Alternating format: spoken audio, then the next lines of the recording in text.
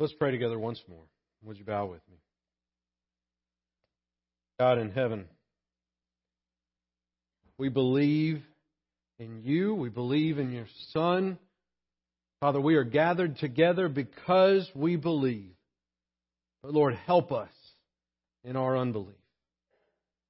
Father, help us to focus on your word. Lord, please preach in spite of a foolish and weak preacher. We ask that your words would go forward. And that, Lord, you would hide me behind the cross of Jesus the Christ, our Savior and our Lord. God, would you please add your blessing to the reading, to the teaching, to the proclamation of your holy word. We turn our hearts, our minds to your word now. Would you please comfort us, encourage us. But by the power of your word, Lord, I also pray that you convict us and pierce us to our very hearts. That you would challenge us, Lord, to live for you and give our lives to you completely. To surrender all that we have and all that we are for your name and for your glory.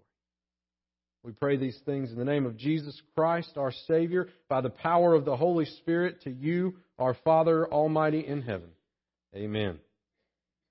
If you have your Bible with you this morning, and I hope that you do, I encourage you to take it and turn with me to the book of Hebrews once again. We will continue this morning in our sermon series through the book of Hebrews. We are in Hebrews chapter 7 this morning. So we'll be reading Hebrews chapter 7 in its entirety. So I invite you to take and turn with me to Hebrews chapter 7. If you don't have a copy of God's Word, there are some in the pews, and the words will also be up on the screens.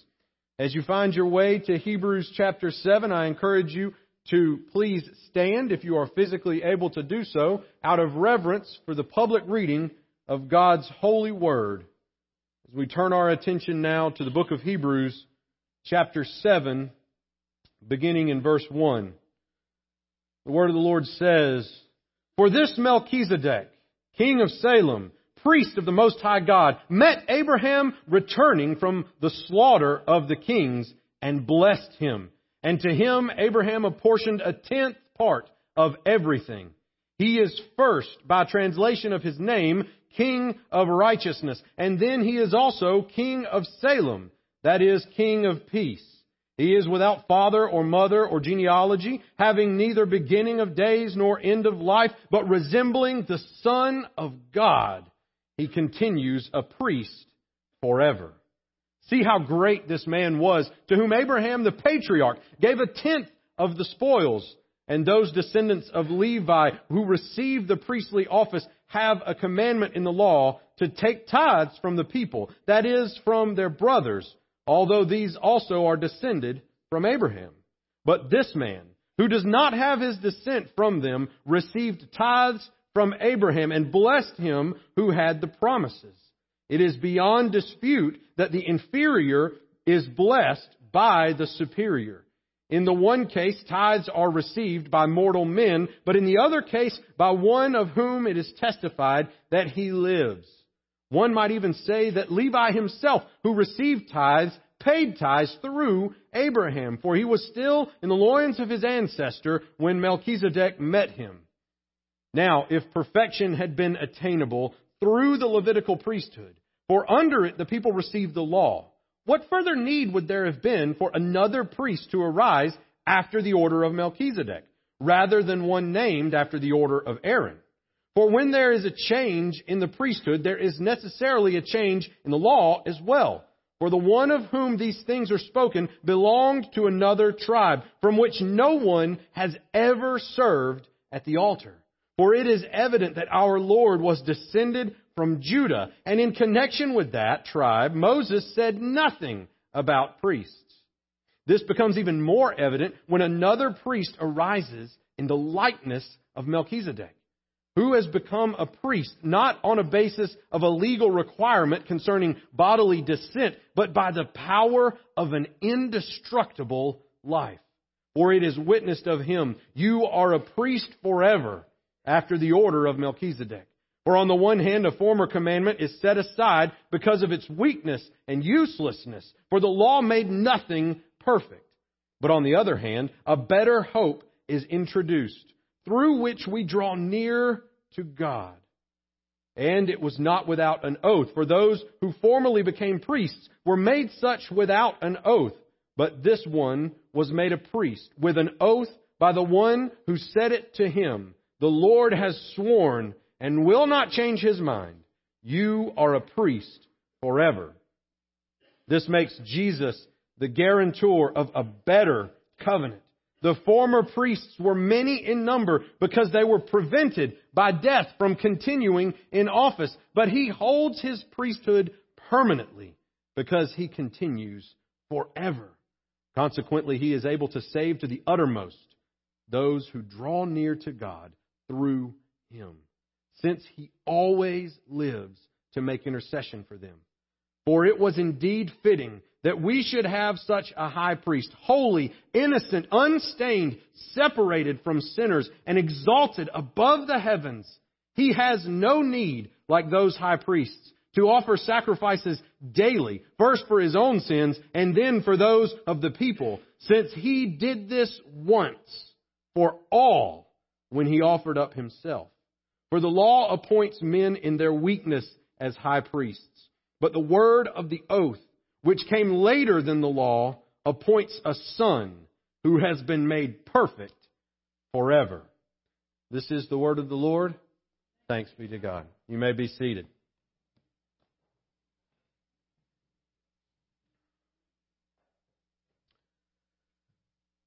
Now, if you will remember, as we have walked through the book of Hebrews, Melchizedek has been mentioned several times before this chapter, leading up unto this point. And if you'll think back in chapter 5, the author of Hebrews took a deviation from talking about and leading into Melchizedek to give us some warnings about remaining faithful, to give us some warnings about staying in the faith and trusting in Jesus and not being one of the seeds that is choked out by the thorns or snatched up by the birds or dried out because of depth of soil. So we have mentioned previously, because the author has already talked about on several occasions who Melchizedek is, that his name Melech and Zedek, King of Righteousness, who rules over the city of Salem, which means peace. He is the King of Righteousness who rules over the city of peace. He meets Abraham. He gives Abraham a tenth of the... Abraham meets Melchizedek, Abraham meets Melchizedek and gives Melchizedek a tenth of all the spoils of the kings that he just conquered by the power of the Holy Spirit and the Lord working through Abraham and empowering his men to rescue Lot and take down those kings. Melchizedek is a mysterious character. There's no record of him anywhere. There's no other historical record all throughout Jerusalem, which is the city that Salem becomes, nor in the historical records of Salem do we have anybody that came before him or anybody that came after him. Nobody else in all of Scripture other than Jesus Christ is able to hold together the office of king and high priest. He is the fulfillment of the Levitical requirements. This is also a priest who has no beginning and no end. And so Melchizedek is the order along which Jesus becomes our high priest. But you might be thinking, this is all wonderful, Pastor, and I appreciate the detail, but those were 28 verses. It was a long time to stand up, and there was a lot of detail that we've already kind of hashed through before. So I'm just curious what the importance of this detail is. Why does the author of Hebrews take so much time to specify out how high priestly nature works, what the high priest does, how the Levitical law was insufficient, how Jesus made it sufficient? What's the big deal with all of that he keeps coming back to this point? I want to offer something up to you this morning. Everybody in here that enjoys watching or participating in any sport in any way, all right? This is the part where I'm going to ask you to participate. All right? I'm going to ask you to do something crazy. Jason has already asked you to do this in a more extreme way this morning. If you enjoy any sporting event or have participated in any sport, will you raise your hand, please? Oh, man, you guys are on point this morning. Maybe you don't like sports. What about board games? Raise your hand if you like to play board games. By the way, both of these are some of my favorites. If you come to my house, you may be forced to play board games. So if you don't like board games, you might not want to come hang out with Jessica and I. And after the kids go to sleep, we might play catchphrase or something. Who knows? It's going to get crazy. But if you play sports or watch sports or play a board game or are involved in any sort of game or sporting event, what do you have to know? You have to know the rules, right? You have to know how it starts. You have to know how it ends. You have to know what the purpose is. And you got to know the rules. I mean, I remember playing football and I remember being taught the rules. I got to play defensive end. I know I don't look much like a defensive end on the line right now. But when they moved me from offense to defense, it was life-changing. All right? I was on offense. I was that guy who's fat and he's getting in. Oh, okay. All right, here we are. All right, now I got to launch off the line. I got to block somebody. Don't grab them. Don't hold them. Don't grab right here the shoulder pads. You can't grab their jerseys. Okay, you can, but you got to do it real close so that the referees don't see, because that's against the rules. Don't do that. And then they said, Nathan, guess what? We're moving you to defensive end because you can't block anybody. I said, God bless America. Thank you, Coach. I appreciate it. I'm terrible at blocking. So then they said, look, I got down. I was like, all right, I'm going to get down in my 3-point stance. Here we go. They said, whoa, Nathan, you're on the end. You don't have to do that. All you got to do is squat and be ready to go. I went, you're kidding. You mean to tell me I get moved over here and I can just squat down? I don't even have to put my hand on the ground? They went, yes, we want you cocked and ready to fire in there so you don't have to get down and put your hand down. I said, all right, I'm liking this position. This is really good. I really like this. And then the first play, they blew the whistle and called it and snapped. Boom, there we go. Hike. And I run in there and I'm trying not to grab anybody. I'm trying to just hit my way through. And they're like, Nathan, whoa, hang on. Nathan, son, what are you doing? And I went, well, you can't grab nobody, Coach. I was just trying to get there and tackle the guy with the ball. They went, you can grab them now. You're on defense. Get them out of your way. Throw them over. Do whatever you got to do to get past them. I went, this is the best game ever.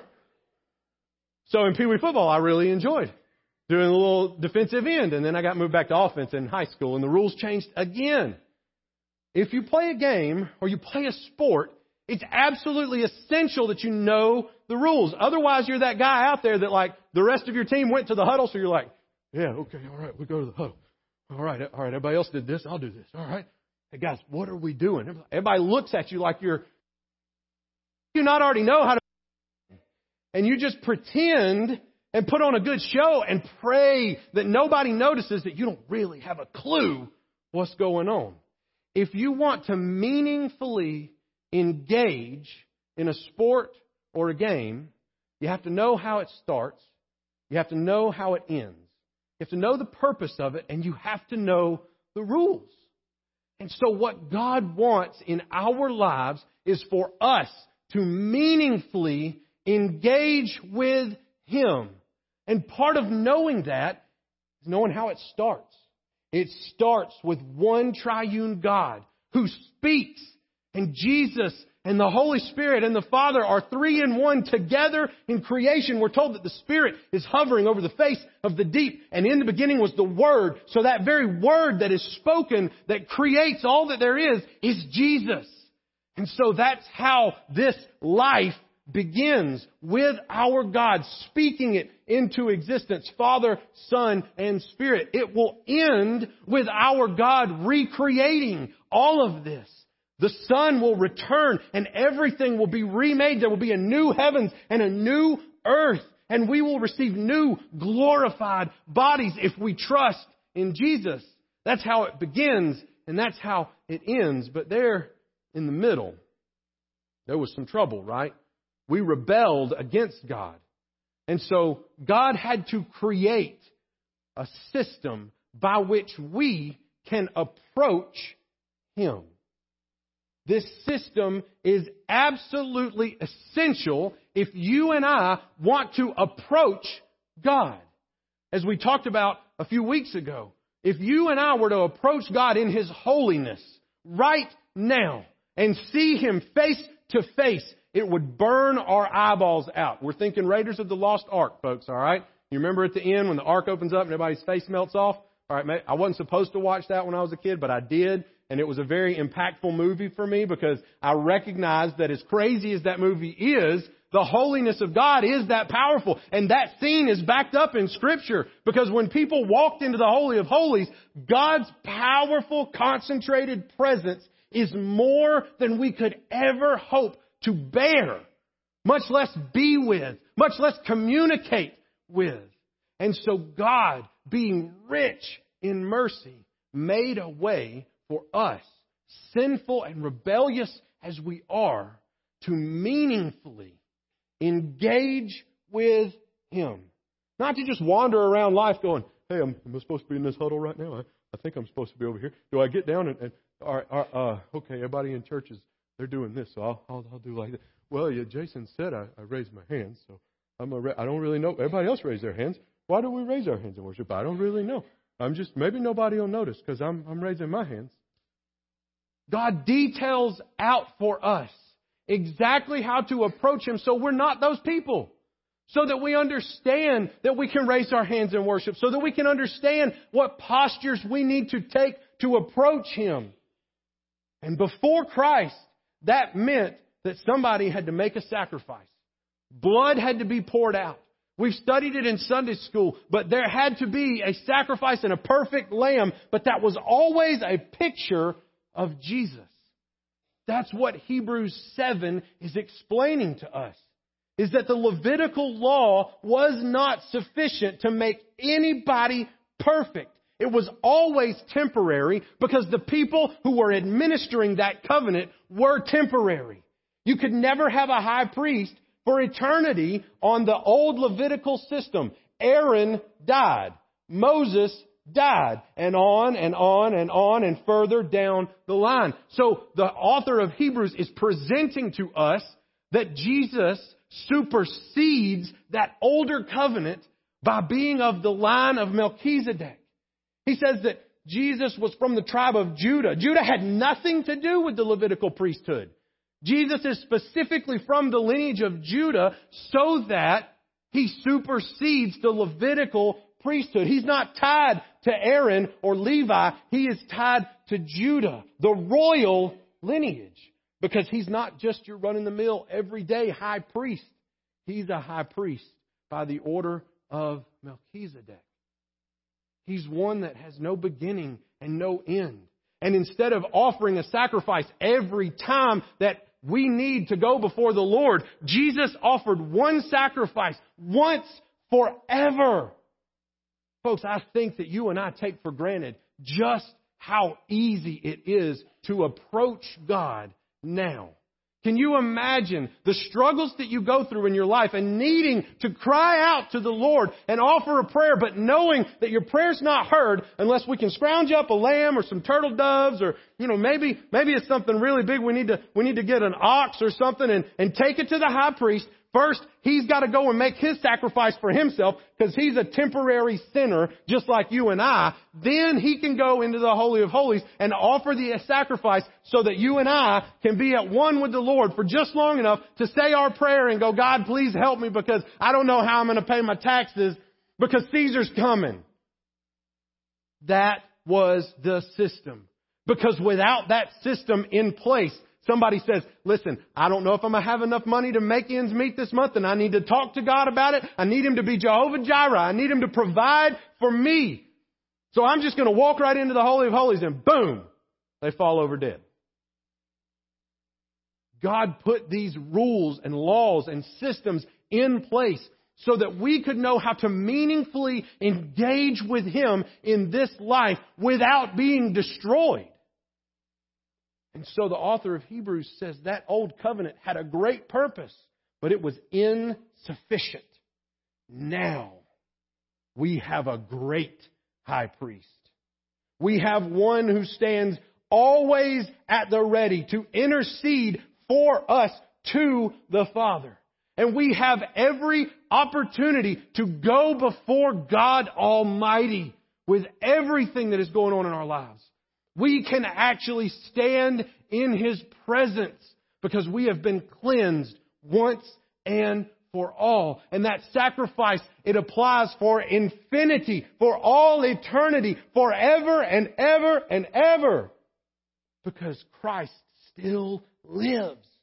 And as long as Christ still lives, His sacrifice is still sufficient because it's by a totally different order. But God put the Levitical order in place on purpose and for a purpose. Don't think that those 613 laws starting in Leviticus chapter 11 through the end of the book, don't think that those are theirs just to be mean. God wanted to tell people what was good for them.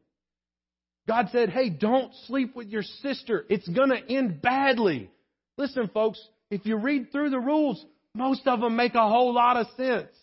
And then some of them, when you get to the dietary rules, they couldn't clean pork. They would have gotten bacteria and infection. The ones who followed the dietary law, just like in Daniel, were healthier than everybody else in the world. God wanted good things for His people. And so the Levitical law laid out how to live in this world and engage with God. But now the game has changed because we have a new high priest. And so the author of Hebrews has to tell us that the gears have been shifted, that someone stands between us and the Father to protect us from His holiness. And it doesn't matter who you are. It doesn't matter who your mom or your dad is. It doesn't matter the color of your skin. It doesn't matter if you're a man, if you're a woman. It doesn't matter where you're from. All that you need to know is that if you trust in Jesus, that you can approach the Father. That because of Jesus being the ultimate and supreme high priest, that there's nothing stopping you from believing in Him and being able to approach God the Father. About anything going on in life. God, I don't know how to raise my kids and I'm doing it terribly. Help me, Father. You are the best Father. Help me raise my kids. I don't know what they're doing. I don't know what's going on. I got a prodigal and I don't know if they'll ever come back. God, can you help me? God made a way for you and I to draw near to Him at any point for any reason. That phrase shows up over and over again here in our passage this morning. Look with me at verse 19. For the law made nothing perfect, but on the other hand, a better hope is introduced.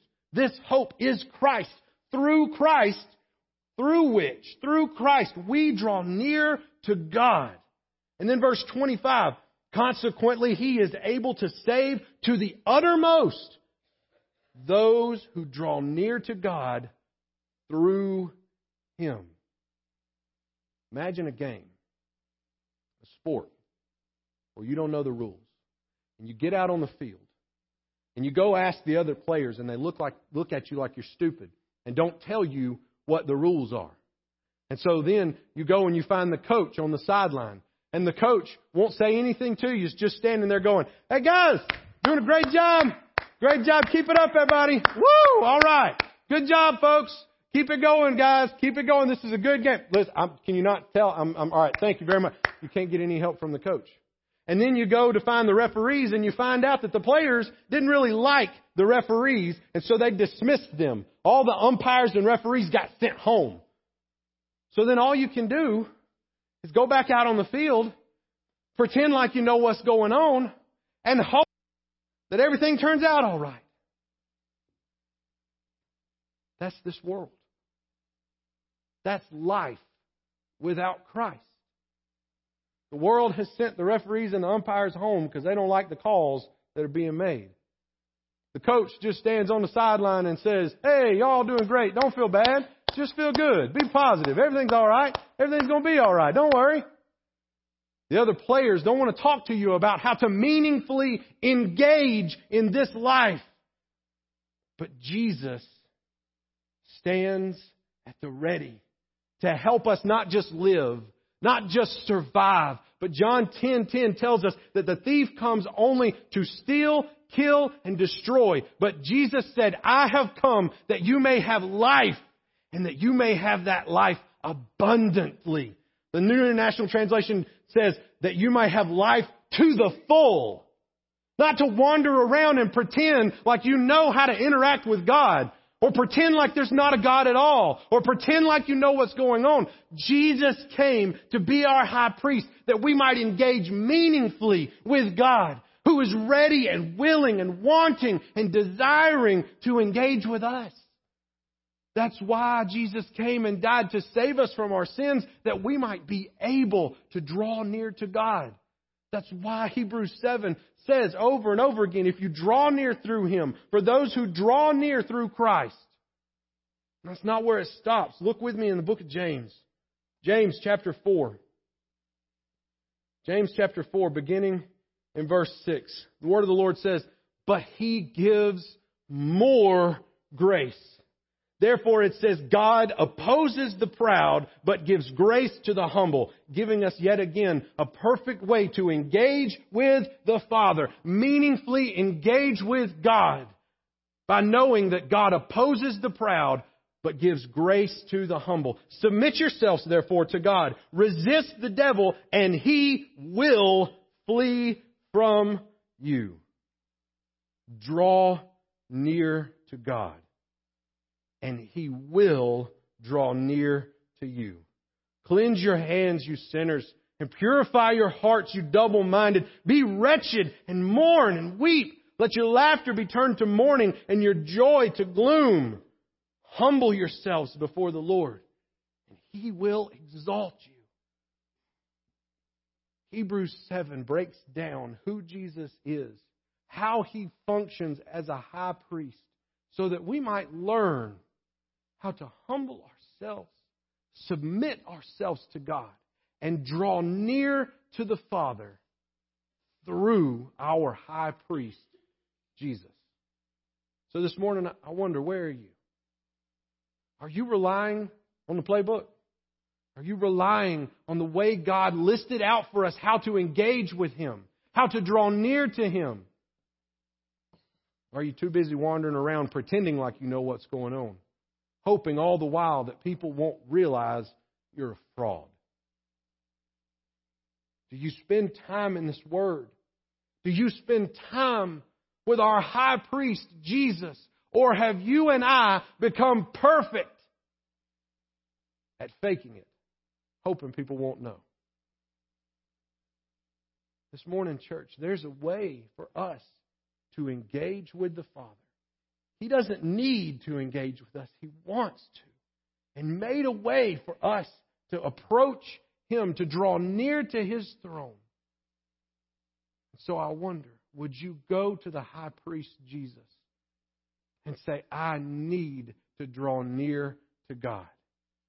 Because as soon as we do, we're reassured from the book of James that God will draw near to us. Let's pray.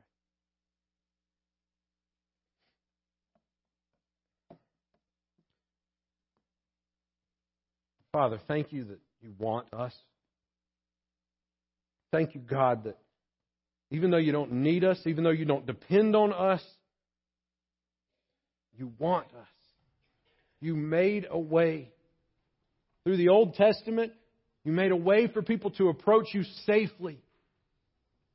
And now, through Jesus, our great high priest, You have made a way for us to approach You even now in this prayer.